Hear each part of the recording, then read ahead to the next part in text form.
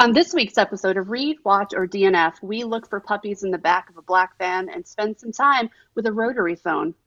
All you youngins don't know what that is. In Joe Hill's short story, The Black Phone, and its 2022 adaptation of the same name. And we ask the question, do short stories make for better source material? Also, little Gwen in this movie is my spirit animal.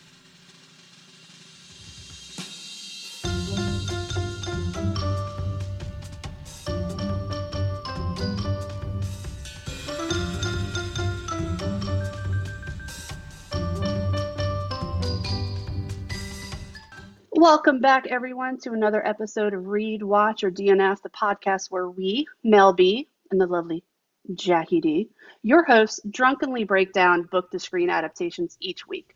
We flip a coin to see who will read or watch first, then we come together to compare notes and see if how closely the adaptation follows the book, which we may prefer, and if the order in which we read-watched affects our reviews. And why do we do this? Nobody knows. It doesn't really matter. But we watch and we read so you don't have to. DNF. You're welcome. You're welcome. If this is your first time with us, welcome. If you're returning, we love you. And if you haven't done so already, please take a moment to give us a rating on whatever platform you're listening to this podcast on. 5 stars if you think we deserve it. And definitely leave a review. It helps us. It lets other people know what to expect. And also, when you leave reviews, it helps us be more visible. So please. And then check us out on the social medias. We have it all, but especially give us a follow on Twitter at ReadWatchDNF and check out our profile for our Discord link. We also have the Instagram, the Facebook, unfortunately, and of course, TikTok. All right, so DNF Happy Hour is up and running. There are 2 episodes linked. It is available on Apple Podcasts for now. We have the link in our profile on our website, so check it out. We will be recording another episode right after this, so by Friday there will be 3 episodes up, maybe 4. Who knows what we're going to get through today. Also, depending on how froggy me and Jackie are feeling, we might put some bonus episodes up because we just have a lot of source material to get through and we're super excited.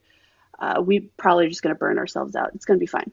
We have our January book club happening in Discord for Mrs. Harris Goes to Paris. Again, check our profiles for the links. There are instructions on how to get the appropriate role to participate in the book club and also to join us on our watch party that we're going to have in Discord, and that is on 18 January. So again, check out our Discord for more information. This episode, we are dedicating to a fellow book Twitter bestie of ours. Their Twitter name, and I'm going to botch it. They gave me all these different pronunciations of it, but I said, I'm going to give it my best effort, and still I'm going to fuck it up because I'm stupid. But all of our F-bombs go to, I want to say it's Maida. It's M-A-I-T-E. Maida. But, that's just Twitter. You pick your own name. Their handle is at impostersyndrome18. So that's at IMPOSTERSYNDR18. Again. And we are dedicating this to them because they have been with us basically from the beginning since we got on Twitter, just like hyping us up, sending us book recs. We love them. But they posted something recently that said, they've been dealing with some anxiety that came on. And as somebody, I personally have dealt with some severe anxiety to the point where I am now medicated for it, which has been a lifesaver. We want them to know, listen, we're here for you. And we appreciate that listening to our stupid show helped with some of that anxiety. And we're going to do all that we can to help you moving forward. But we just want everyone out there to know, if you're dealing with it or you're feeling a bit stressed, or you're having some, feeling a bit anxious, it's going to be okay. Your body may be telling you something's different, but we promise you it's going to be all right. All right, Jackie, what are we drinking? Is that now or before we started recording? Oh, all of it, all of the above. We are so So primed and ready for for this. those of you who are not aware, we have an establishment we like to frequent. Hmm. James, our friendly Hmm. neighborhood bartender. And I gotta do a shout out to James and Jenny and little Kaylee. We love you guys Suppose. so much. Definitely. Mel and I decided to go there before we started recording, and we imbibed a bit. Oh, imbibe, that's a good word. Yeah, yeah, I like it. But I was doing my regular Vienna lager from Devil's Hmm. Backbone. Mel was doing what with the red gummy bear shots. I don't know what it was, but it tasted like fruit punch. Yeah, yeah, And I had several of them. yeah. And some cider. And some cider. Love cider. Cidra. But now I am consuming something that I found at Total Wine today. It's from Upland Brewing. It is out of Bloomington, Indiana. This might be the only reason I would ever want to go to Indiana. Huh. This brewery. But it's Bad Elmer's Porter. On the guy's beard on the can, it says it's dark to be smooth. And given the material that we were covering today, I thought that was appropriate. Yeah, it's super dark.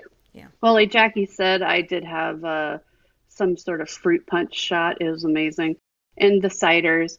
And now, Jackie, when she went to Total Wine today, she asked me if I needed anything. And I was like, nah, boo, I'm good. She got me something anyway because she loves me and she's my best friend. I do. I do. Yeah, she got me my favorite sparkling red, which is the Rosa Regale. It's so good. It's so fucking good. So I have that now in my Maleficent gauntlet, And shrinking it. who got you that? Jackie. Jackie got it for me because she loves me. But we do have a cocktail, a special cocktail for you. We will post it in our Discord. It is called the Black Phone Cocktail, and it is essentially like a coffee cocktail. It's got cold brew, it's got rum, it's got some other stuff. It's topped with Guinness. like a sweet cream. Guinness, yeah, yeah, yeah. Yeah. It's topped with a sweet cream. So check it out on our Discord. It looks amazing. But because we're recording this late, I decided not to because usually I have the cocktail of the show while we're recording. I don't think that's going to work, especially since Jackie and I have to be up fairly early so we can go to work, go to our actual real job. Yeah.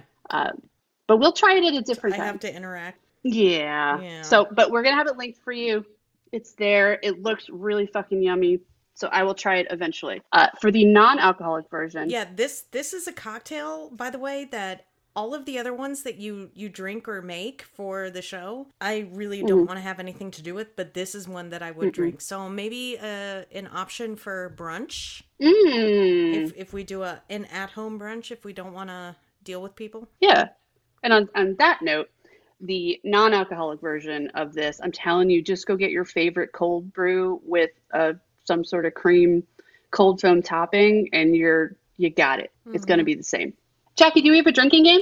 We actually do. I was very Fantastic. excited to see this. It's from a YouTube channel called Cheers to Fears. It's hosted by Tucker Farrow and Alex Chupik. And what they do is review horror movies and add drinking games to it. But this particular one, they give you the rules and then they go through and review the movie and stuff like that. But the rules are drink when you see death, when there's a scream, cry, or yell, when a jump scare occurs, which happens a couple times in this movie. It was kind of frightening. Yeah. When a black van is spotted, when dreams are shown or referenced, when the black phone rings, which happens a lot more in the movie than in the book. Yep. When a missing child is shown or mentioned, a rocket ship is shown, a clue to Finn's escape is revealed, or someone is beaten. Oh, okay. Yeah. Yeah, that's fair. Yeah. That's a lot. It would get you pretty sauced. Because I know when I watched the movie, I counted how many times the phone rang, and I believe it was 12. So if it's, you said it was take a shot? Just take a drink. Well, they don't specify drink or shot. They just list the dumb. rules. So I'm hoping it's just a drink, because if it's a shot every single time, then no. Oh my God, yeah. Because I was going to say, that's a lot of shot. Yeah, So I have a question. I have an answer. At the beginning of the movie, Yes. we are introduced to two of the characters Yeah. that inevitably go missing. Yeah. Do you count them in the beginning? I don't know, because do you know if they're missing or not? I guess like if this is the first time you're seeing it and have no idea, have never read the short story, maybe you don't. But I feel like for integrity's sake, if you're rewatching it, then you would have to drink. But even if you have read it, you don't know about Robin, so Mm. But you have Bruce, yeah. Bruce in the beginning, Yeah. and Finney, who I actually thought his name was Vinny until I read the book. Okay.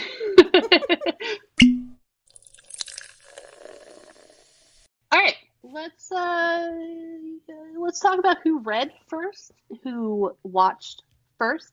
Jackie got fucked once again. She did have to read first. So go ahead, Jackie. Tell us what you read. I read Kindle in 20th Century Ghosts. It was published by William Morrow in a reprint edition of 17 March 2009. And then I ended up having to watch on Prime Video because guess what? It's not available on Peacock anymore. Yeah. Didn't we watch it together? I had to watch it. Oh, we didn't watch it. Oh, maybe I watched it with Steven. I thought we watched this together. We might Anyway, have. Back in the day. Jackie forgot. She blacked out and had to find something else. Anyway, the reason why I'm asking that is because I watched first, but I watched it on Jackie's Peacock account that we have logged in to my TV. Yeah. And I also created a profile in there. Yeah. So it's very much my account as well now. So it was available on Peacock if you had a subscription, but it seems like now Prime, it was free on Prime, or you had the it's included with Prime Video. There you go. So if it's no longer available on Peacock, if you have that, it is available on Prime. So that's cool. Then I read, of course, a paperback edition. So Amazon actually sent me. Well, this is what happened. I ordered the book, and then Jackie knows this. Amazon, for some reason, just doesn't like to send me the books that I order off of there. So I have to have my husband order it. And then it's like Chinese food delivery. He orders it Prime. It says, oh, it'll be there in 2 days. And then it's literally on our doorstep in an hour. So this was another case of that where I ordered it and it was supposed to be here the next day or like in 2 days. And then I kept getting delayed messages for it, like messages that it was delayed. So I was like, fuck, man, I got to read this story. So I said, you know what? I'm just going to go to Barnes & Noble. They have it. I'm going to cancel the delivery because it hadn't shipped yet, and we'll be fine. And Amazon was like, cool. We'll let you know if we canceled it. But I'm thinking it hasn't shipped yet, so we should be fine. Little did I know, Amazon was like, nah, bitch, you still going to get it. So I have 2 versions of it, but I read the one I picked up at Barnes & Noble. And that is also William Morrow paperback, but it's under the new name, which is The Black Phone Stories. Yep. And it has the movie poster cover, so the one with Ethan Hawke and the mask. Yeah. And it says at the top, now a Blumhouse major motion picture. So that's what I read.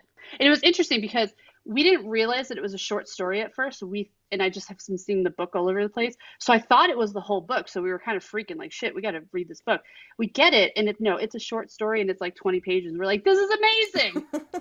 Hashtag winning. It makes life so easy. Yeah.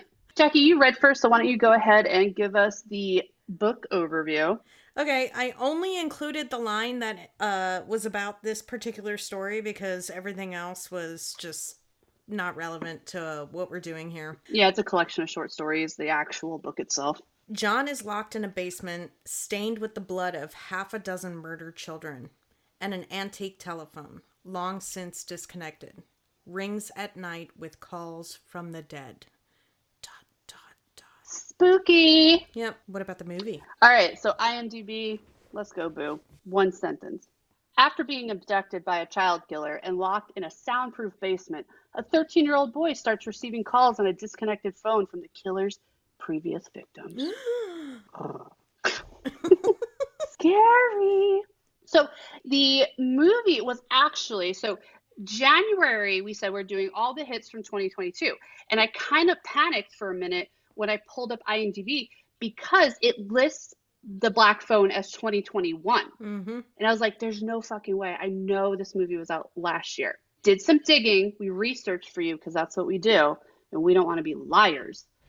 So it was originally presented at it's called Fantastic Fest, and it's an annual film festival in Austin, Texas. It was founded in 2005 by Tim League of Alamo Drafthouse, which we have one of those over here We love that it. we do enjoy. Yeah.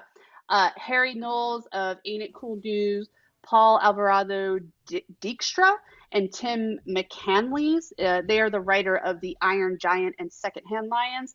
So it was released at it was released at a film festival, and apparently it did really fucking good. And then it was at some other festivals and released like limited.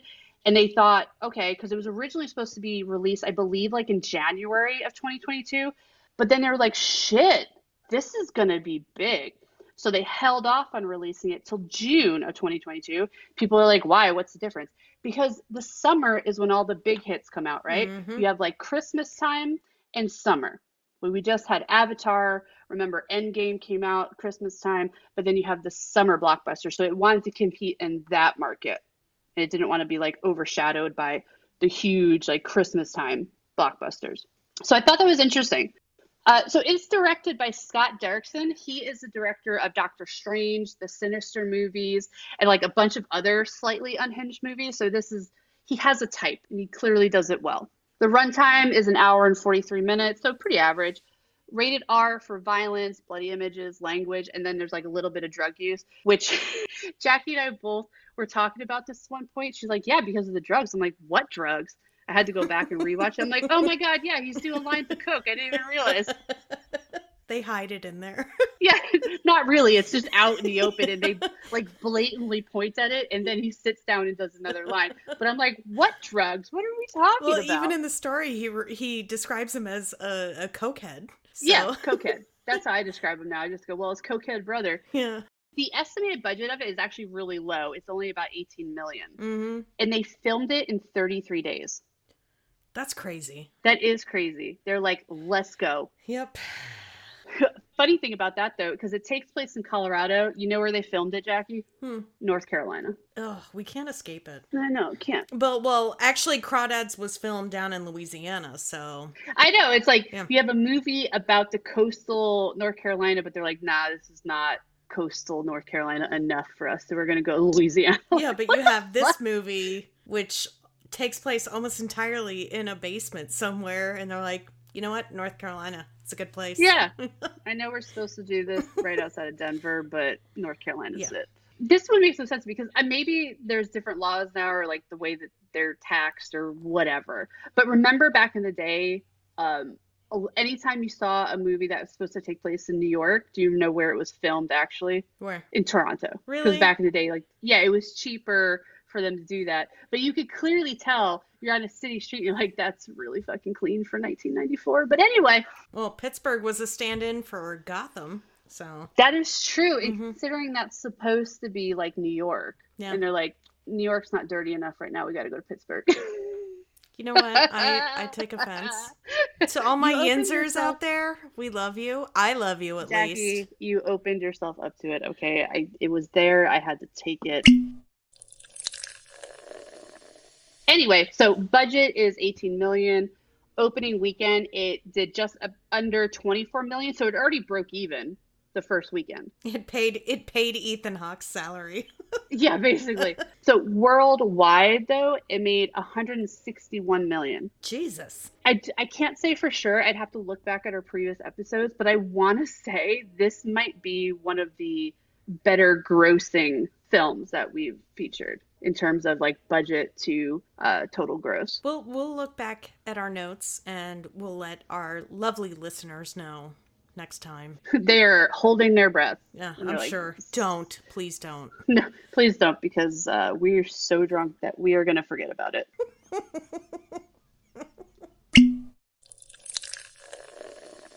All right, reviews. Jackie, book you read. Let's get them. Yes, I did. So it was really hard to go through reviews because people were reviewing the entire book, the collection of short stories.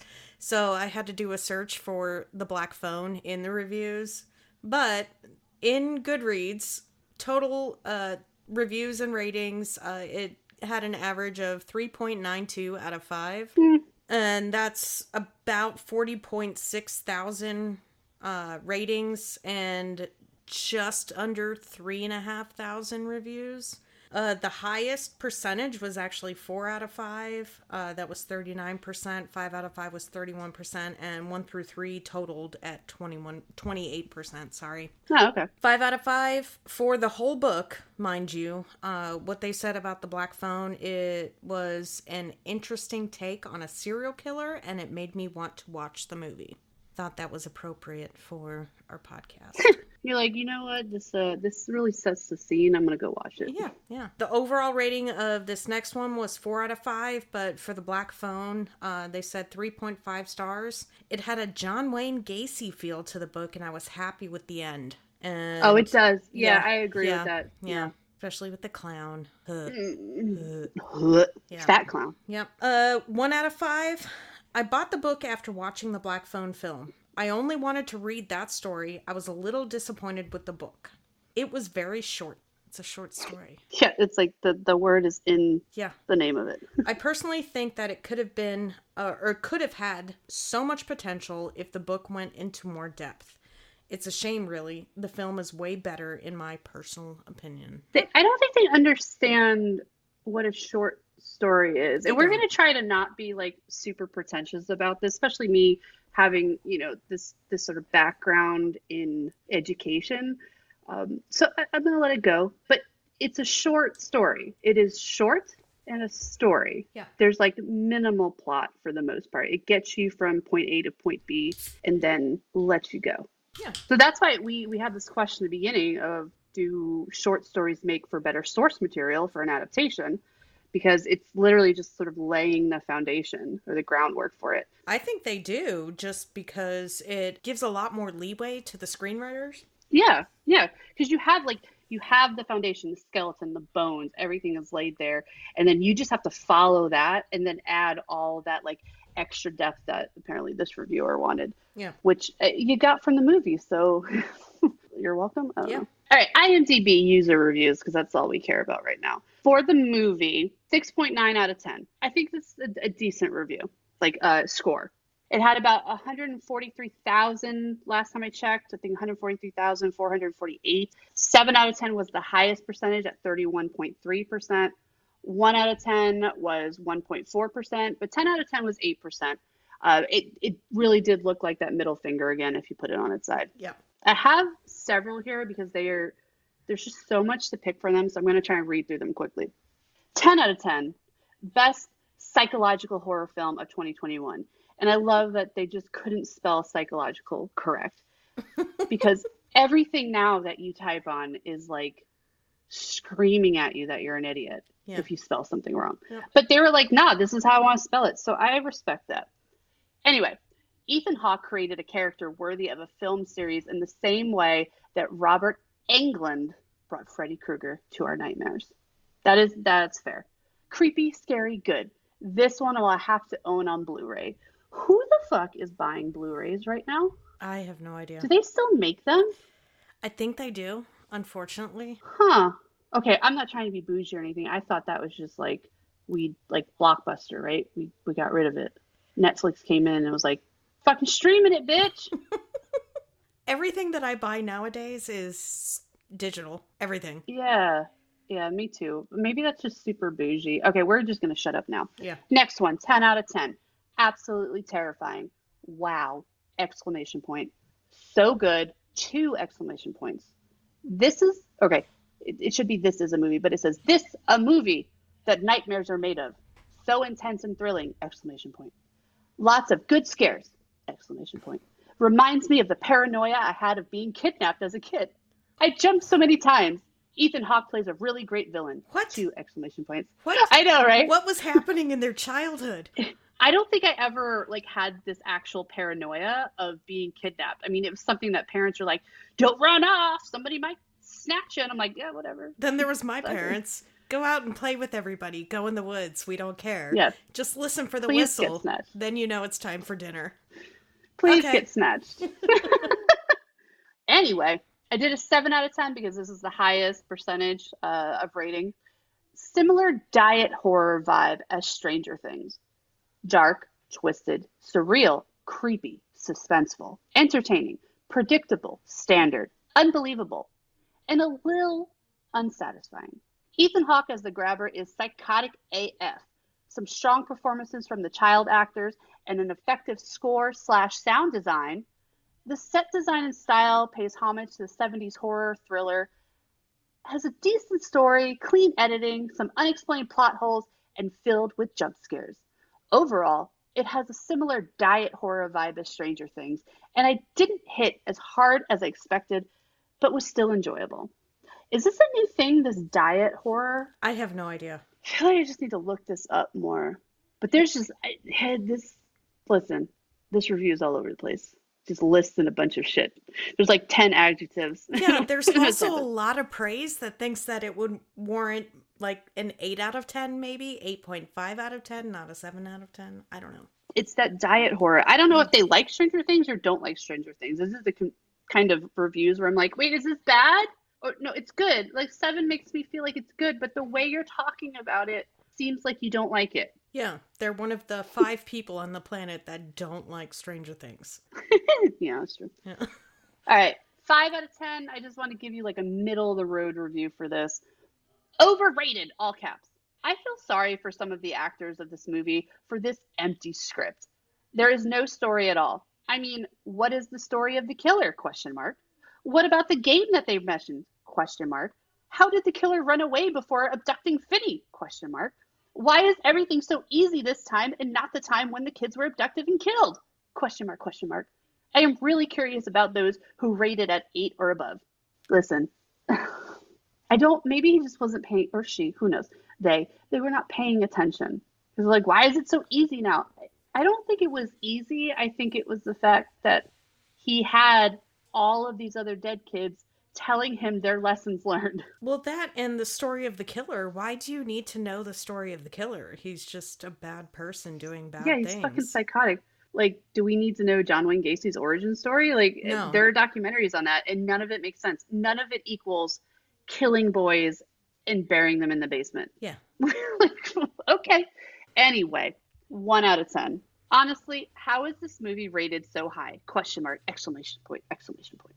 There's literally nothing. I repeat, nothing, all caps, new that you come across in this film. Absolutely nothing, all caps, exclamation point, exclamation point, exclamation point, exclamation point. The story is pretty much straightforward, and once you read the IMDb plot, that's it. The movie is pretty much over there itself. I don't get why people are going, oh my God, Ethan Hawke has done it again. Like, what did he do exactly in the movie? It's not like the grabber was a hard character to play, LOL. This movie is a hard pass if you really want something good to watch. I'd probably only watch it if I'm really just relaxing and couch locked. How do you get couch locked, first of all? And this person is clearly a Monday morning quarterback. Like, quarterback threw a bad pass, and I would have done better. Really? That noob. Get on the field. I love that. It's not like the grabber was a hard character. Are you fucking kidding me? This is a guy with children, and he has to play a guy who kidnaps and kills children. Yeah, I think Ethan Hawke did a great job. We love you, Boo. You've redeemed yourself. Yeah. From shitting all over Uma Thurman, you bastard. Anyway, 1 out of 10. Last one. The only good thing about this movie is the poster. Everything else stinks. High heaven. Nothing works in another train wreck. The story is stupid. The kids are annoying and unconvincing. Ethan is lost in this mess. Maybe he was late for some alimony payments and then agreed to be part of this joke of a horror film. There is no horror in this film. Maybe cussing kids count as a horror thing. Who knows? And the fighting between kids? Is that real? The fights were brutal, vicious. I guess we can see this type of behavior in a prison for really dangerous criminals, but not among kids in the 70s. The whole thing is stuffed with cliches, stereotypes, two precious kids. And the dialogue, OMG. It can give you stomach cramps after 5 minutes listening to it. This thing is really bad, in a very bad way. I wanna know when this person was born. Oh, that's the one thing I don't do is like actually click on the profiles to look because I don't, we're using their reviews, but I don't want to like call them out as people. Well, I like the anonymity. What I noticed in Goodreads is people in their profile pictures use actual pictures of themselves a lot more than on IMDb.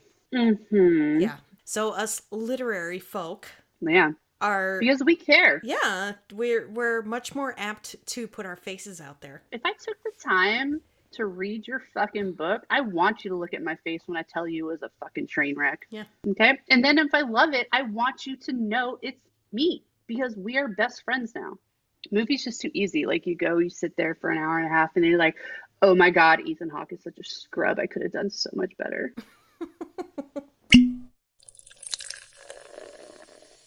All right, let's get into the casting of this. So we have a pretty full cast.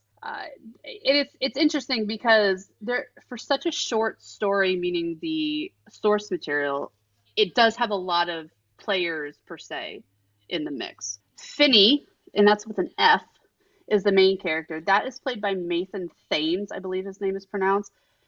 So I looked up his IMDb page. He's been in like just young something of something something like in a bunch of shows, like one episode. But the one that sticks out to me is it's a CW show and it's called Walker, and he plays young Walker. And then I'm looking at it, and it doesn't say that it's tied to this, but the aesthetic of it and sort of the plot.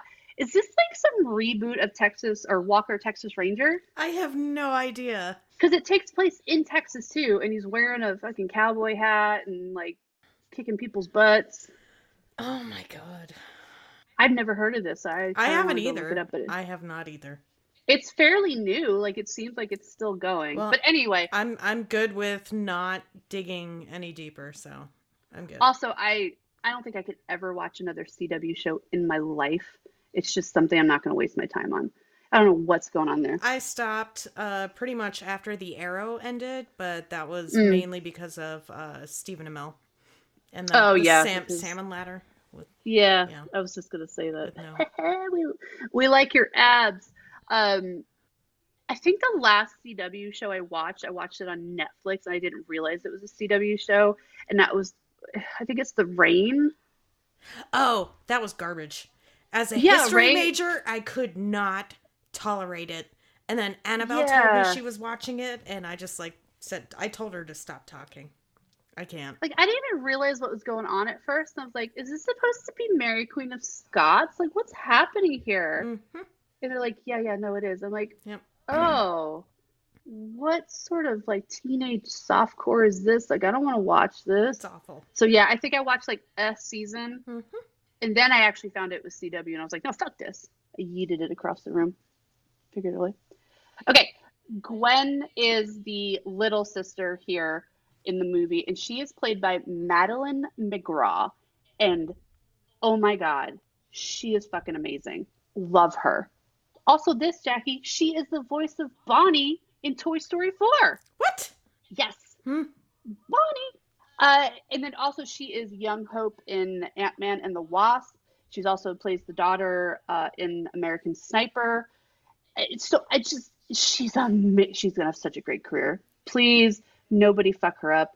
Keep her out of the hands of directors and producers out there, please. Okay, keep her pure.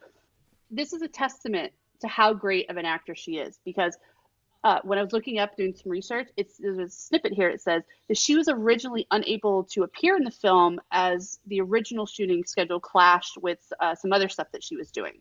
So she's like, oh, sorry, but I'm going to do this other thing. And the director, Scott Derrickson, huge director, was like, hey, you know what? We'll wait for you, boo. Yeah. And they totally changed the calendar and schedule of this totally worth it for like a 10-year-old. Yeah. That is how great you are, that the director's like, I know we have Ethan Hawke, but have you seen her tapes? Yeah. She's great. Then we have the grabber, or I think his name's Al, but I don't know if we get that in the movie. You don't. It's just the grabber in the movie, and you only get Al or Albert in the story. Yeah. So the grabber, aka who's supposed to be Al in the story, is played by Ethan Hawke, the one and only. If you need us to remind you of what he's been in, like, no, you know who he is. But for all of the youngins out there, I'm going to tie this 6 degrees of Kevin Bacon for you. You've seen Stranger Things, the later seasons. Y'all know Robin, played by Maya Hawke. Ethan Hawke is her daddy. Mm-hmm. Ethan Hawke and Uma Thurman gave birth to Maya Hawke, who plays Robin in Stranger Things. She's You're really welcome. good in that show. She is very, very good.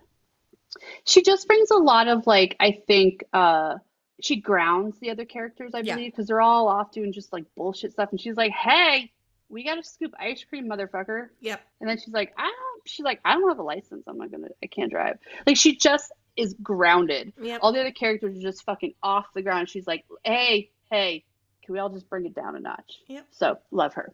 Now, when I was doing the research, I found this little tidbit, and I put it in because it made so much sense to me, because when I was reading and knowing, Joe Hill, who is the son of Stephen King, and then looking at about the time frame that this story was published with these other short stories, he does admit that The Grabber is based on real life serial killers. The ones, to be specific, and these are the ones that I picked out, because Jackie knows I have a special soft spot in my heart for the serial killer. Not in a good way, not like idolizing or anything like No. that. It's just, this The is ones that are like, "Oh my God, fascinating, he's a so good sexy." Never. a good examination of how wrong humanity can be. Yeah. Oh yeah. I'm like, dissect their brain, do it. Yeah. Let's see what's happening. Yep. Anyway, so here are the four. We have, or the three, I should say. Ted Bundy, John Wayne Gacy, like one of the reviews said, and I was like, it has to be. Yep. And good old Jeffrey Dahmer. Oh, Jeff. Hell yeah. Oh, Jeff. Yeah. So this is what Joe Hill is saying, where he's pulling, what he's pulling from them. Ted Bundy would use a ruse to lure victims to help him to his car. When I saw that, or read that in a story, saw it in a movie, I was like, this is very Ted Bundy. John Wayne Gacy would use a belt on his victims. We have that in the movie. But also we have the, like, where he's disposing of the bodies. That's very John Wayne Gacy as well. And then there's just like the games that he would play with them. That's very John Wayne Gacy. And finally, Jeffrey Dahmer did have a victim escape. Fun fact, Jeffrey Dahmer actually had 2 victims that escaped. Mm-hmm. Escaped and told the authorities what the fuck he was doing, and it still took 10 years to arrest his ass. Anyway, I digress. Okay, next characters are sort of like the side characters, but especially in the movie, they are more in the forefront. They sort of drive the plot. We have the Terrence, who is the father in the movie. He is played by Jeremy Davies. That is Dickie Bennett from Justified, if anyone's watched that. I definitely remembered him from that. Yeah, absolutely. Also, Dr. Daniel Faraday from Lost, if we have any Lost fans out there that was fucking binging that show. And finally, if you've seen Saving Private Ryan, he is the little reporter private that is all flustered and goes out with Tom Hanks's group. That's him. He was very young, but he's the dad. Then we have the 2 detectives. Detective Wright is played by E. Roger Mitchell. Something big that he was Chaff in Hunger Games, Catching Fire. Everything else after that on his IMDb page is just a lot of like supporting roles. Then we have Detective Miller, who is Troy Rudisill, I want to say his name is. Yeah. There's not one role that he's starring in. He's just, everything is a supporting role. Up until the point it's like security guy. That's him. Max is played by James Ransoni. I want to say it's Ransoni because he just gives off that Italian feel. So he is the Grabber's brother in the movie. Now, there's a connection here. He also stars in Stephen King's adaptation, the new It Chapter 2. He plays the older Eddie. And Eddie in the first chapter of It, the new one, is my favorite. These kids are fucking amazing. And I like how James Ransoni, he gives that same like Eddie feel to it. So love him. And also another connection, he is the deputy and the like ex-deputy. If you've watched all the Sinister movies, he's in that. So sort of a bigger role in those movies. So obviously the director and the writer's family approve of him. Oh, jeez. There's a lot of nepotism going on here. So then there's the movie introduces a lot of other characters that are big, but not enough for us to waste our time on their casting because they're all played by like young kids that have done maybe one thing, and you're not going to know who they are. So if you care, you'll pull up IMDb. Let's talk about the big part of this, the meat and potatoes of this show. we're going to go through where the movie follows the story and where it departs.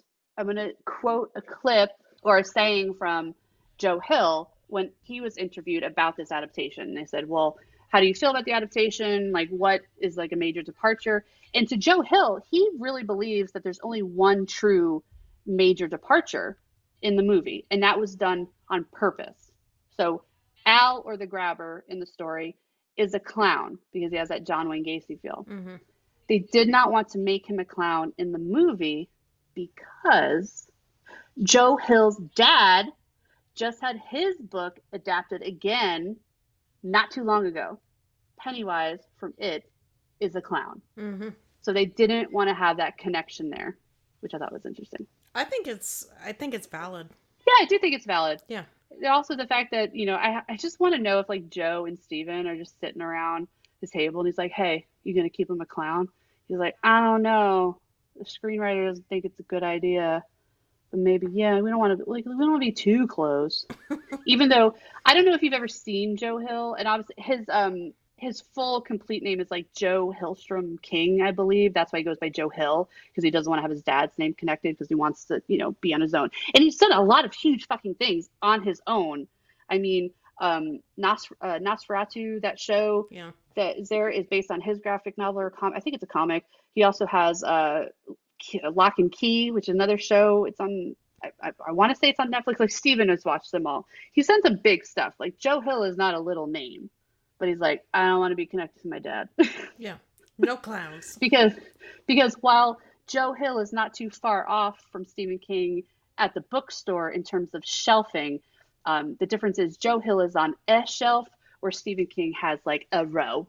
In multiple genre sections. In multiple genres, because I found him in fiction, I found him in fantasy, I found him in sci-fi, I found him in literature, and I found him in horror. Horror is where he has his own like stack. Yeah. He has his own shelf there. Yeah. So Joe's like, I don't want to be connected. Yeah. Anyway, so we have the author of the story saying, no, they're the same, because this goes back to the question: do short stories make for better source material? Because we have the author here going, yeah, they kept everything to the bones of this story and then just expanded upon it.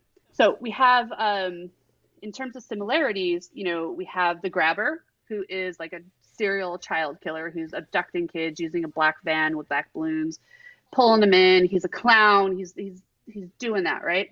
And then we have the phone in the dungeon type basement that starts ringing, where Finney picks it up. And we get that. Another similarity is that the sister does have sort of this like clairvoyance / psychic thing. It's not blatant in the story, but it's sort of like, it's alluded to, the fact that she kind of has these visions and she's out trying to search for them. They definitely make a bigger deal out of it in the movie than they do in the book. Mm-hmm. And actually in the movie, I think they make a lot of big changes per se to sort of support that and build upon the fact that she's psychic. Another big thing, the phone is the same. I would assume they would keep that same since the name of it is the black phone. Can you imagine it's a red phone and it's like, I know, like what touch tone? Not they pick it up and they're like, Captain. It's like just give them an iPhone is laying there in the corner. No, that's not what it is. So it is a black rotary phone that is hung up on the wall in this basement dungeon thing. It would have been funny if Finney would just point it to it and be like, what the hell is that? Yeah. It's a phone. That's not a phone. Yeah, because if they didn't set this in the like 70s, that's exactly what would happen. You would have like, if it was picture today. One of our picture like one of like our young, like picture my 12-year-old, all right, down there. She would have no fucking clue what that is. So what is point to the fax machine at work? What's that? It's that's a good machine. One. And it's like a high tech fax. It's not even like an old version. It's like a scan to fax type thing. And they're like, what's a fax machine? Like, you know what? I'm gonna need the rest of you to not talk to me all day. I don't need to feel this old. I feel attacked right now. It's a predecessor to email. Shut up. Yeah, I don't need this type of negativity in my life. Yeah, stop making me feel old, you ageist. Another big thing is spoiler here. Spoiler.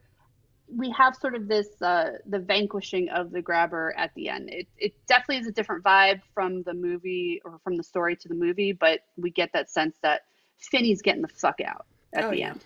In a Yeah. very brutal way too. Oh. Yeah, I love it. I'm like, get Oh yeah. it. Get it. All right. Now let's go into what these differences are where the movie departs from the story. First things first. In the story, Finney is abducted right away. He's waiting for his dad to come out of the store and he's like, hey, what's this dude doing over there? Walks over, he drops some shit, same thing like he does in the movie, and then like shoves him into the thing. I believe in the he cuts him with something in the movie. It's like that rocket pen that he Yeah. kind of stabs him. I forget what it was in the story, but he does cut him or he bites him. Is that what he I does? think he bites him. He, Yeah. yeah, because he does something where the fact that when they get back to the house and he wakes up, the grabber's like, "I should kill you for this." He's like, "I'm just kidding. I'm just kidding. I would never hurt you." I love you. Like, okay, psycho. Yeah. But in the movie, we start off with this scene of setting the tone for other kids that have been snatched. And it starts with Finney playing baseball against another team. And on that other team is Bruce Yamada. And Bruce is actually, it is the character in the story that through the phone they're talking. But you get this, like, the backstory of it, right? Like, oh, you got a great arm, blah, blah, blah. So you get that connection. Because I also believe that screenwriters and directors know that the people that are watching these movies are fucking stupid. So you have to spell it out for them. Because it was enough in the story that we're like, oh, we got the connection there. But in the movie, they're like, you have to understand he knows this kid in a certain sort of acquaintance way. Yeah. And we're going to show it to you via montage. It happened this day in this month, in this year. And they were playing baseball. Just here's all the details. So then Bruce gets, they don't show it, but he's like riding his bike. Everyone's happy. Then this black van comes out of somewhere in the movie, and we're like, oh no. And then it goes to this like creepy intro with all this like violence and dirty city B-roll. I'm like, oh my God. All right. So that's that. Then we get the story of like, we start introducing these other characters. Finney goes to school with his younger sister, where that's a departure because in the book, well, in the story, his sister's older. Yeah. And I think her name's Catherine or something, or Suzanne. Susanna. Not Gwen. It was Susanna. Susanna. Yeah, it's not Gwen, it's Susanna. So that's another thing. Younger sister versus older sister. Also, in the movie, we get the single dad who's clearly traumatized from being like a Vietnam War vet. He's a fucking alcoholic. Triggered. Yeah. They Violent built on his character a lot more. Yeah. Because in the story, he's just like, yeah. But also, the mother is alive in the story. It's the mom and dad. The sister's really the only one that's kind of like branching out and trying to go find him. Not saying the parents aren't. It's just she's more of the story, per se. So the mother is dead in the movie. And then that's where we get this. We were talking about building on the sister story. So Gwen sees things. The dad doesn't like it because apparently the mother saw stuff, and that's why the mother went crazy. And I think it's alluded to the fact that the mother killed herself. That's what I get. Yeah, because of the vision. So the dad really doesn't want the daughter doing that, or definitely not talking about it, because there's a brutal scene where he's just beating the shit out of her in the kitchen over breakfast. And I'm like, Jesus, this is a lot. Tough to watch. That was so tough to watch. Oh my God, but that little actress, yeah, damn, amazing. Because it looked real. Like, you think about when your daughter was younger, or maybe you yelled at her, like you get that sort of when they start to have that defiance in them, but they're clearly upset because they're a child, but they're also like, I fucking hate you as well. Yeah. But I'm not ready to fight you just yet. Like, you can see it in her eyes. She did that perfectly.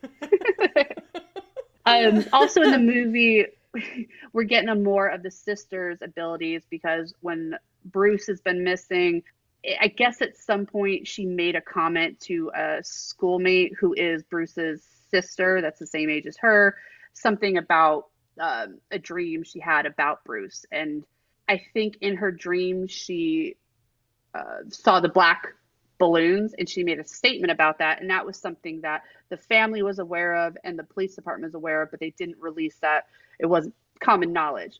Now, this has to be legit my favorite part of the movie. Was not expecting this. The detectives come to the school. They call the girl into the principal's office with the principal and the two detectives because obviously that Bruce Yamada's younger sister went home and was like, "Oh my God, like this girl at school told me XYZ." And then the mother or the dad probably called the detective and were like, "They knew about the balloons." So the detectives, rightfully so, show up at the school and they want to ask Gwen questions. And she just fucking goes off on them and the shit that she says. I'm like, damn, I was starting to take notes. I'm like, I gotta remember that one. She's going off. Because she's like, we fucking stupid. I'm like, we come here to investigate me. Like, I'm gonna do your job. It's a funny scene. I would think, if anything, watch the movie just to see that. And if you don't want to see anything else, you just stop it. It was please, a really, really good scene. so good. This little girl is a spitfire, and I love it. Love it, love it, love it. So we have that. And now we set the scene for when Finney gets kidnapped, where he is walking along. I think he's walking home from school because his sister, it's a Friday afternoon, and apparently on Friday she goes stays with a friend's house, so they're not together. That's how they play that out in the movie. He walks up, and it sort of plays out the same way it does in the story, where he sees this guy struggling to get shit or groceries into the back of his van, and he's coming up. He drops it, so he runs up and he tries to help him, and that's when the grabber like sprays his face with something. Yeah, which I believe he does in the story too, because it's he the does, same side because effects he gets it into his mouth or something, and then his mouth is burning, or he has trouble. I don't know. Drinking. It's some sort of like, yeah, it's like a real irritant. He couldn't see for a while. His eyes were burning. So does that, makes him pass out. In the movie, he stabs him. In the story, meaning the Finney stabs the grabber in the arm with his like rocket pen, which is fucking weird, but whatever. In the story, he bites him. Either way, it's sort of like the same outcome, because we have this interaction with them later where he's like, Finney starts to wake up, and the grabber's like, "Yeah, I should kill you for this. You fucking fucked up my arm." And Finney's just like, "Whatever, dude." Let's talk about some of these other characters that were introduced. The first one we get is Bruce Yamada, right? That's from the story. He does get kidnapped and killed. Then we get this other character, Robin, who I kept calling him like the Mexican Kung Fu master. Yeah. When I was writing my notes, and this is because he's described like that, as that he's Mexican, but he's really into Kung Fu movies. So I kept calling him the Mexican Kung Fu master. It's not me being insensitive. It was just the way to remember. So he's like, I don't want to say he's a good friend of Finney. He's more like a close acquaintance where they're not really hanging out, but they know enough where Robin comes into the bathroom after kicking this other dude's ass, where Finney is getting like accosted by some other bullies. And when Robin comes in with his bloody knuckles, he's like, "You want to go?" He's intimidating for a little kid just because he's violent. Well, Robin almost seems protective of Finney. Like, yeah, and I think he does, because I think Finney might be, they're kind of alluding to the fact that Finney might be the only one that doesn't like look down on him, because he helps him with his homework. Yeah. But he doesn't talk a lot. He's just. But Finney also doesn't stand up for himself. He's kind of that's the big thing. Okay, you're beating me up now. Okay, I guess. Like, all right, I'm just gonna lay down. Let's cover this. Which we get to see that outright, which is another scene where Gwen is just a fucking rock star. They're walking home, the bullies come out, and they just start beating the shit. They're fighting, right? Because Finney's by himself. But out of nowhere, Gwen is just like a fucking rabid chihuahua, running out. I think she fucking body slams one of the kids and picks up a rock and like smashes the kid in the head, and he's bleeding. Then she sort of like gets sucker punched or kicked, and she's like, "All right, I'm out." And this was so great to me, because obviously Jackie and I did not grow up in the 70s, but we weren't that far after, where you have this scene where they're brutally fighting each other, but like as they're going down, they sort of just like crawl over to the side and sit along the fence to watch the rest of it. It's just like it's like a battle royale. Yeah. But in person. And I just remember that where nobody ran to get help, nobody was tattling. It was just like, all right, I obviously can't throw any more punches. I'm just gonna lay Well, over it was kind of like a here. really, really violent, vicious game of dodgeball. Once you get hit, Yeah, you just go to the you're side. So out. blood is drawn. Now it's your turn to sit over on the side and Everyone watch knows everybody the else get rules. pummeled. Yeah. So they're just sitting out there where the kid, she knocked him in the head. He's all bleeding. She's sitting next to him. Her mouth is bleeding. So we have that. There's also flyers up that you catch in the movie about other kids that have gone missing, and there's been no luck. Like they're not finding bodies, they're not finding any evidence. Bruce Yamato was the first one where they're like, maybe we have some leads, and then Robin is the next one to go. They get a call at Finney's house. The dad picks it up, lets them know that Robin was missing. Then they're searching for him. It's sad because now he's like, now it's too close to home. Where before it's like, oh, I know these kids kind of, and it kind of sucks. But now it's his kind of friend, so he's a little upset. But now we have Finney going out for the walk, like we were just saying. He gets picked up, wakes up in the dungeon basement, cement everywhere. There's the weird black phone on the wall, which now I'm curious because reading the story and how that plays out and then watching the movie, he built up this basement in a particular way because he knew what he was going to do with it. He being the grabber. Yeah. Why did he put a phone down there? Or why did he keep a phone down there? It was disconnected, Right. but why is it still there? Yeah, it's very strange. But this phone is the premise of the whole fucking thing, so we're just going to go with it. It's convenient. He's got a mattress on the floor. There's like a little window because they're in the basement. If any of you have not a walkout basement, but an actual underground basement, you'll probably see like up at the near the ceiling, the little small window. Yeah, it's probably out. like half a foot tall by like Yeah, 2 feet wide. yeah. So he has that. He can jump up and kind of see out, but not Like really. in Not like enough to get in his bearings. Barbarian. Yes. Oh, side note, we're gonna go on a little tangent here. I made Jackie watch Barbarian. What was it, yesterday or the day before? Uh Day before. Day before. Made Jackie sit down. I was having this conversation with our social media manager, Marina, and she's like, "Yes, Jackie, watch it." So we sat down, middle of the day, light out. Jackie didn't have to be scared. And there is that scene where she's like peeking up over in the basement because she's trapped down there. It is that. If you haven't seen Barbarian, fucking watch it. It is. I don't even know how to describe it. Just know, It's so okay, demented. just know that the night after I watched that movie, no issues at all. Last night, I'm laying in bed and I had images of that woman. Oh my God. Blah, blah, blah, blah, blah, blah, blah, blah, blah. Bubba, Yeah. bubba, bubba. And I honestly did not know what to do with myself after that movie finished. I just picture like Jackie just locked up in bed across the hall, just like with the covers up to her eyes. Well, it didn't staring last at her. long. It was all of like 5 seconds. I was starting to drift off, and then something woke me up, and I thought to myself, looking over at the door, I'm like, she could come in here. Oh my And God. then I went to sleep. I'm gonna wake up in the middle of the night and Jackie's just gonna be like rolled up in a ball at the foot of my bed. And you're gonna be She's like, got her pillow and a blanket. just go to Florida already, Jesus. No, stay. Your Nick's problem. All right.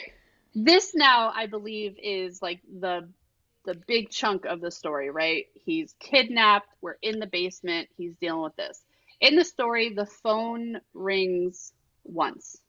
We get the Bruce Yamada is the one that's calling in the story. And from that, Finney is able to, he gives them some hints on how to try to get out and things to avoid. And he works it out. And then the brother comes down at some point, opens the door. Like Finney's ready to go to war now. Like he's psyched himself. He's like, I'm fucking doing this. He's his own hype man down there. He's like, I'm ready. So I'm going to fuck this dude up, right? He's all just cracked out of his mind. So the door opens and you're ready too. You're like, this is it. The grabber's going to come in and Finney's just going to go. But it's somebody else. And Finney's like, what the fuck? And the guy's like, oh my God, I knew it. It's the cokehead brother that like came out of nowhere to stay with the grabber. And that's what the grabber's alluding to the whole time. Like, things are like not the best right now. And We're just gonna do things a little differently. Because he's got his cokehead brother upstairs, just fucking like He's like, it's losing it. not you, it's me. Yeah, and by me I mean my brother. But the brother opens the door, and Finney's like, "You gotta get help." And the brother's like, "No, seriously, like you're fine now. But do you want to know how I figured this out?" And then the grabber's like, "Snatch, Friday the 13th, hatchet to the head, Yeah. Oh God, yeah. Which the same thing happens in the movie. Same thing happens in the movie, same exact thing. But the thing is, you get to see the brother ahead of time. Mm-hmm. Again, spoiler, if you haven't read or seen this, like spoiler. But the detectives are walking around the neighborhood trying to like see if anyone's seen anything. But the cokehead brother, when they meet him, Max, he is like has the board up with the maps and the red string and the thumbtacks. Like he's trying to solve this crime or these murders on like just doing 3 lines of coke at a time. I was saying doing lines of coke every minute or something. Yeah, like he's just like, let me tell you something. So the detectives like see this and they don't listen to anything he has to say. But I kind of appreciate how the movie, where if you look at what he's put together, Yeah. it makes sense. Yep. And it's accurate. Yep. But the fact that he's got just lines of coke ready to go on the table and he's clearly out of his mind, the detectives are just like, "Hey, you might want to like clean that up." And he does clean it up with his nose. But also we have more of the sister's psychic stuff. Like she also has this weird, okay, I'm going to say something and it's purely because of my review on this. The sister's like crazy Jesus thing that she has going on, I don't really understand why they introduced it. There's nothing like that in the story. Yeah. And I'm trying to because if she's getting it from like maybe the mother was like super religious and passed it down, I don't know, or the girl found Jesus on her own. It was just a little odd for me, out of place, but I think it worked just fine. Like it's enough that you can look over it maybe, but the first time I saw it I was like, this is weird. I was just interested because you only heard about the sister stuff in the story from Finney's perspective. He was just talking about his sister, he had a dream about a sister coming down that street on her bike and things like that. Whereas in the movie, it's just active, like, visions. She's in the middle of doing something and then she just gets struck by these visions. Yeah, she clearly has something supernatural going on with her. And that's where we get the how she kind of leads the detectives to the house that's in her visions, and we get the characters, the other boys that have been killed, which we don't get in the story, which is actually kind of cool. And this is where a lot of the jump scares and suspense comes from. And Jesus, and I appreciate the way that the movie did it. So we have Robin, Bruce, the kid that was the newspaper boy, his dog. We have the like punk he rock reminds me of what's his punk rock the kid? punk rock kid, like what was it, like Eddie from Stranger Things, like that dude. He reminds me of that. And I think there's one more that we're missing from there, but anyway, you have a lot more of this. So what's happening in the movie is you're incrementally getting calls, and each call is from a different person. I think the first one is from the kid, the first one that went missing. I think they're doing it in chronological order. So then you finally get up to it being Bruce and Robin being the last. I may be wrong. It's been a minute since I've watched it. But you have all these other characters, and they are in conjunction with the sisters' visions, kind of piecing together this mystery of who this dude is, where he's at. And that allows the sister to lead the detectives there. Now, side note real quick. Did you realize like how heavy these detectives were leaning on this 10-year-old girl and her dreams? How many times they came to the house? Yeah, it was kind of crazy. They're like, well, we got nothing else, so... Gwen, what do you have? What can you tell us, girl? You have a dream? What do you need from us? It kind of makes you wonder how they got to the point that they are. If they're leaning on a 10-year-old girl who has visions. After Really, praying because to if you think about it, Jesus. yeah, she's got like the crucifix, the cross, the card, like the Mary card. She's got it all, and she's like hiding it in her dollhouse. It's humorous, it's cute, it's endearing, but it's also fucking strange.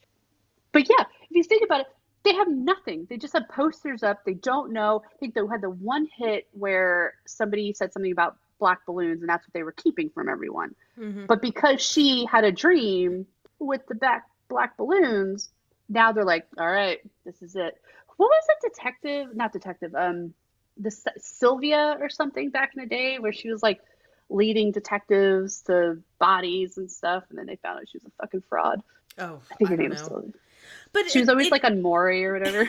in normal everyday life, if murder like this is normal and everyday, that would probably lead me to the father, Gwen's father. Like, you saw black balloons? Did you see that in your house? Does your dad do black balloons Oh, somewhere? yeah, right? Like, do we need to bring your dad in for questioning?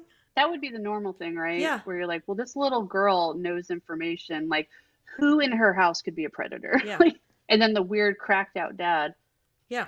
Yeah, but that never happened. No. Maybe we're just getting too old, Jackie. We were like, that's not how the world Or we're works. just too cynical. I don't know. Or we're fucking smart.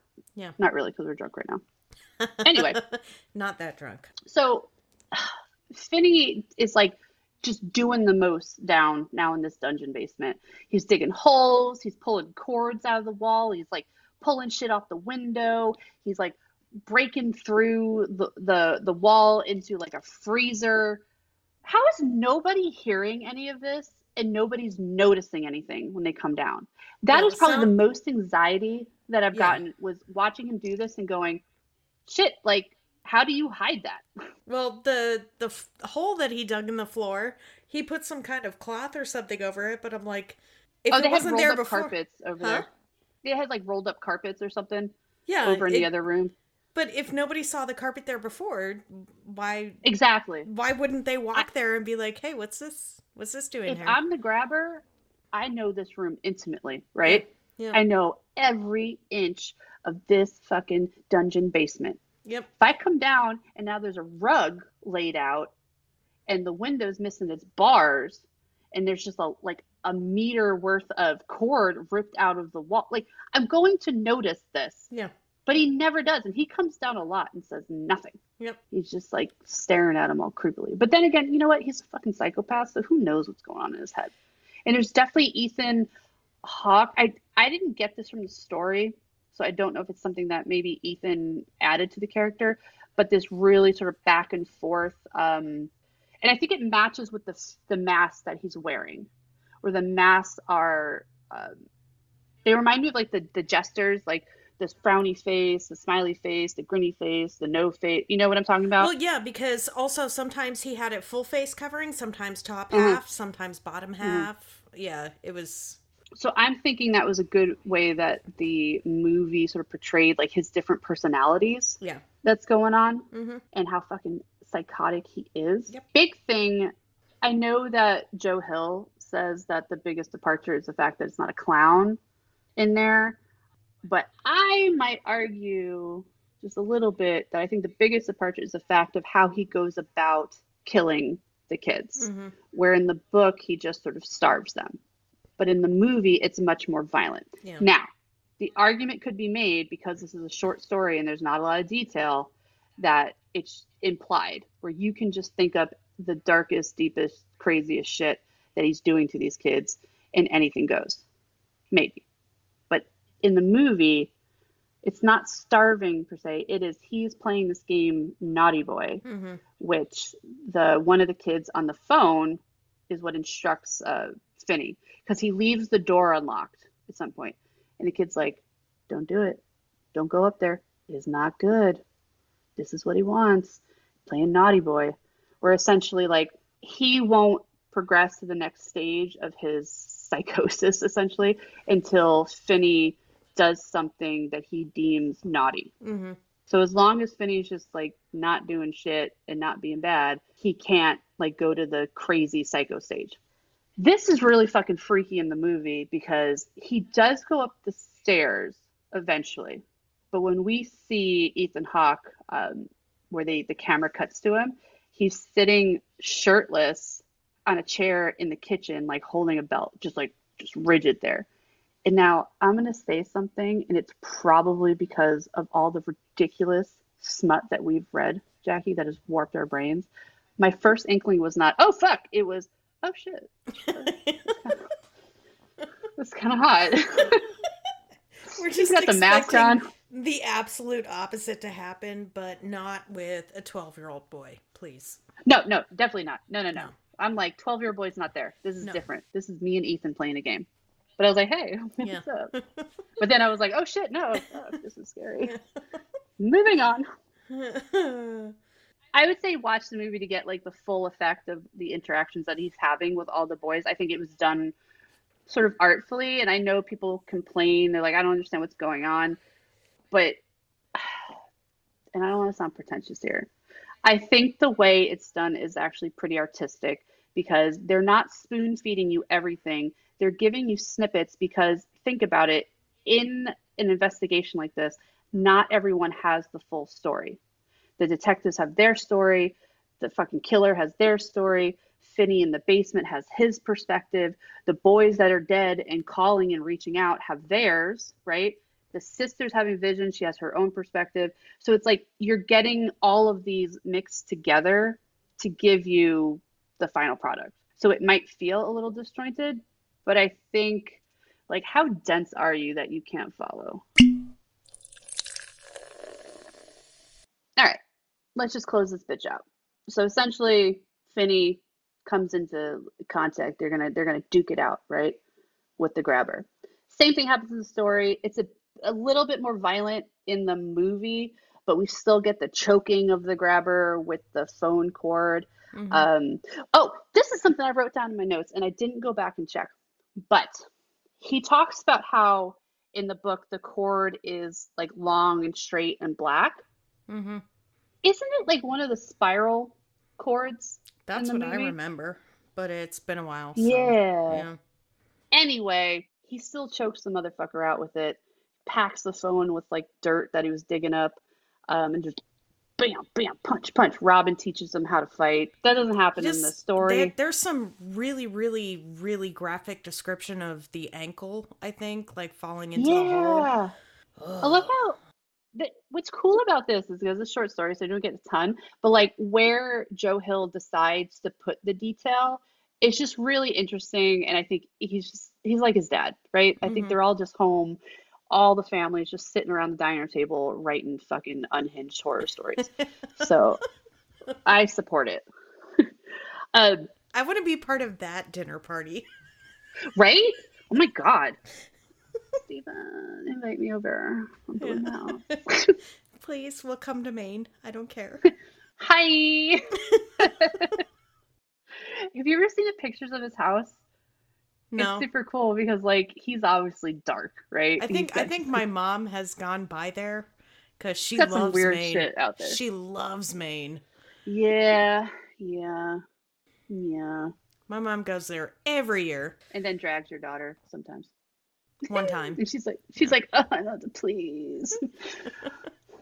Okay, so bottom line, Grabber's dead in the movie. Like he's straight up dead. Where in the story, it's sort of alluded. I mean, like he's probably gonna be fucking dead. But we get this cool ending in the story where the phone rings because the whole time during the story in the movie, the grabber's like, "Did you hear it? Did you hear it? It doesn't ring. There's nobody there. It's just playing tricks in your mind." So the phone rings while they're down there, both of them. He's like in the little hole and his ankle's all fucked up. He's got the cord around his throat. Phone's ringing, and essentially Finney hands him the phone and says, "It's for you." Yeah. Because it's the kids that he's killed. So that's like a real F you at the end, right? That's a cool way to end a story. In the movie, we get a little bit more because he does die. He has to get past the dog. He's feeding him steaks from the freezer that he tried to get in but couldn't get out of, et cetera, et cetera, et cetera. Walks up the stairs. Now this is this cool scene in the movie because the sister has brought the detectives there. She's figured it out. The boys are helping her too, the dead boys, that is. So she thinks she has the house. Detectives are in, they're searching. Nothing's there. They get to the basement and find out, like, well, this is where he's buried them. So they know it's part of it. but there's nobody in the house. So we're like, well, where the fuck is he then? Because this is definitely what she's been seeing in the visions. Mm-hmm. That is because the boys are showing her where they have been laid to rest. So in their detached, dead spirit minds, that's where they're drawn to. But Jackie, what's the catch here? Where is Finney in the grabber? It's right across the street. Right across the motherfucking street. He owns both houses. Yep. So here's another thing. The brother comes and finds Finney, right? He's like, oh, he opens the door. He's in there. Now, the grabber was out like collecting stuff. I guess he was coming to the agreement that he's going to kill Finney at some point. So he's going and getting his supplies. He's in the black van. He comes back.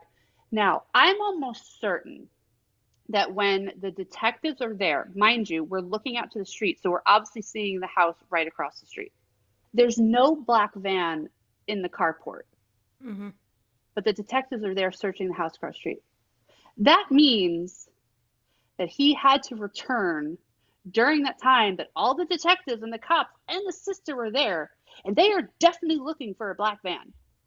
So you're telling me that he just pulled up and backed into this driveway and just like, don't mind me, guys, and went into the other house to be able to go down and kill his brother? It's a different black van.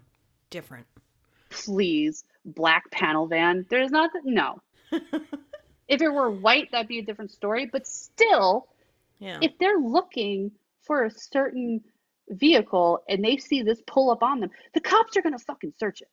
There's no way that they're not. Even if he sees the cop cars out there and he's rolling down the street and just wanders by, somebody's going to see it. And they're going to be like, wait, stop. Especially at this point, they're all hyped up on fucking adrenaline and like coffee and donuts and fucking sugar high. These cops are definitely going to search you. Yep. Anyway, we digress. It's just something that I caught out and I was like, there's no way. Because when you cut back to her sitting out there on the street, there is a black van now in the carport and it's backed in. But anyway, Finney makes it out. He comes out. His sister sees him first. They run. They hug. The detectives are like, oh, shit, what is this? Everybody in the house. And then they realize, like, oh, he owns both of the houses. Plot twist.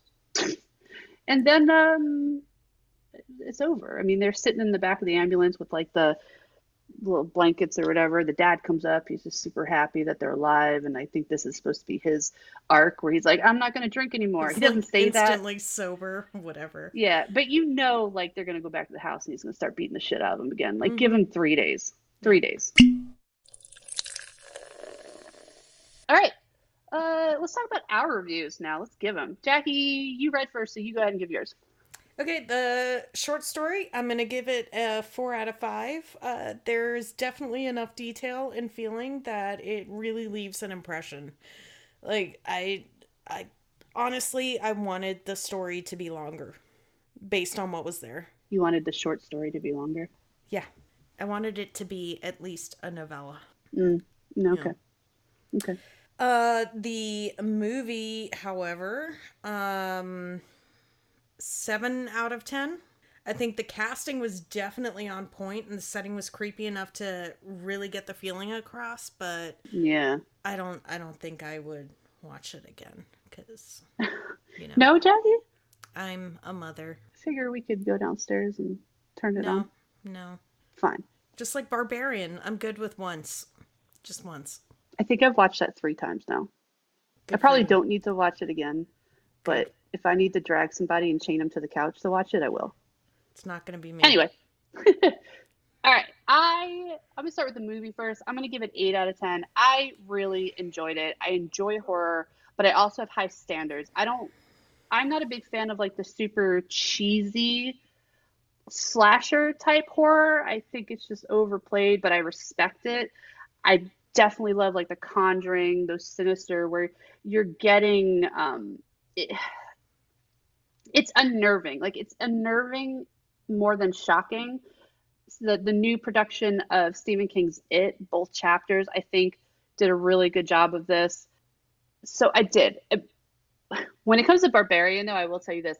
Barbarian is like on that other end of the spectrum for me where it knows it's not trying to be serious, but it's also not trying to like disrespect the genre either. But it has that really good where it's like 85% just fucking ridiculousness, Mm-hmm. but then about 15%, like story. Like Justin Long measuring the hallway of the Yeah, yeah, Hidden yeah, yeah. Passage. Story and artistry, but then you're just like you get into this complacency. Where you're like, oh, okay, and then all of a sudden it's like, bam, and you're like, what the fuck? Like that to me is good because the humor it sets you at ease to set you up for the shock or the horror or the unnerving part. So that I like. Um, this I think just really, really beautiful the way it was filmed. I think the acting was spot on, amazing. Oh my God, that little girl. The Yeah. fact that they postponed filming when they had an actor like Ethan Hawke on the Yeah. billet, and they're like, no, no, no, no, we gotta wait. Yep. Perfect, absolutely amazing. And then relatively speaking, it had a very minimal budget, and they filmed it in a month. Like that's crazy for what they did with this. So I'm like, you know what? Applause, applause all around, applause all around. Short story now.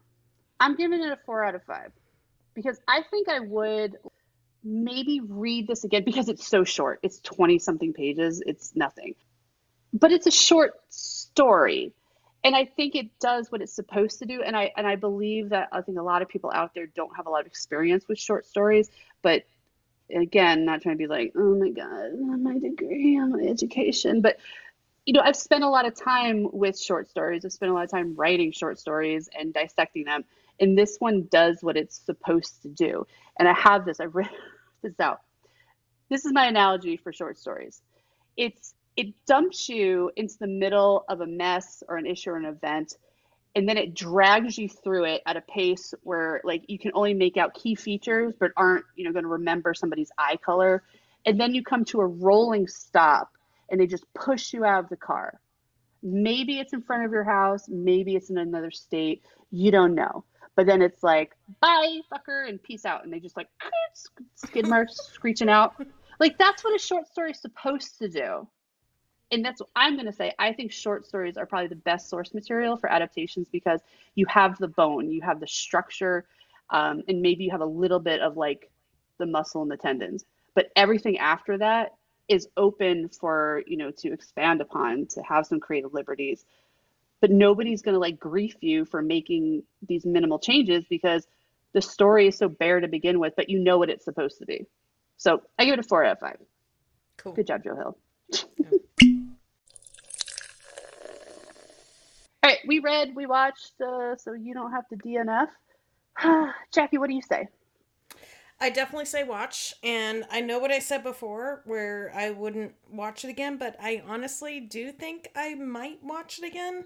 I'm a Oh, huge fan of Ethan Hawke, and I think he did really, really well in this, even though he had very minimal dialogue. but we Minimal. also get to see him shirtless. Yeah, So, and he's like, he's aged pretty well. Like, obviously, he's a little bit older now, very and well. he's not like super ripped like he was back in the day. But Yeah. he's got like that buff dad bod, and I'm Mm. for it. Yeah. I'm But mm. yeah, I'm saying watch. It's going to take more of your time than reading the story, but I think you get a lot more from the movie than you do from the story. Yeah, naturally. Yeah, I Yeah. agree. I'm with Jackie. I say watch it. It is respectful to the source material. Like it's the same. You're getting essentially the same thing, but instead of the short story just dragging you through at a neck breaking speed, you get to instead take a guided tour with the movie. You know, Jackie's right. You're going to spend more time watching it than you will reading it because it's 20 pages. And Yeah. I'm going to caveat that it's going to take you more time to watch the movie than it took me to read the story because apparently it took Jackie like 6 hours. I was I got waiting it downstairs. did not take 6 hours. It I took was waiting on the couch maybe to an watch it. hour. But Mm-mm. I got distracted by things like TikTok and I think maybe some text messages from my husband. So there's that. I was trying to be just like, whatever, she's doing stuff up there, like, not be, but at one point I was like, all right, Jackie, that's it. That's it. It's fucking I 20 think I pages. think I think yeah, I think the text message was, "Jackie, it's 20 pages." Hurry the fuck up. Let's watch this movie. I just have it like paused in the opening credits. I'm like, Jackie! It did not take 6 hours, by the way. Oh God, I was Just down want there everybody to forever. know that.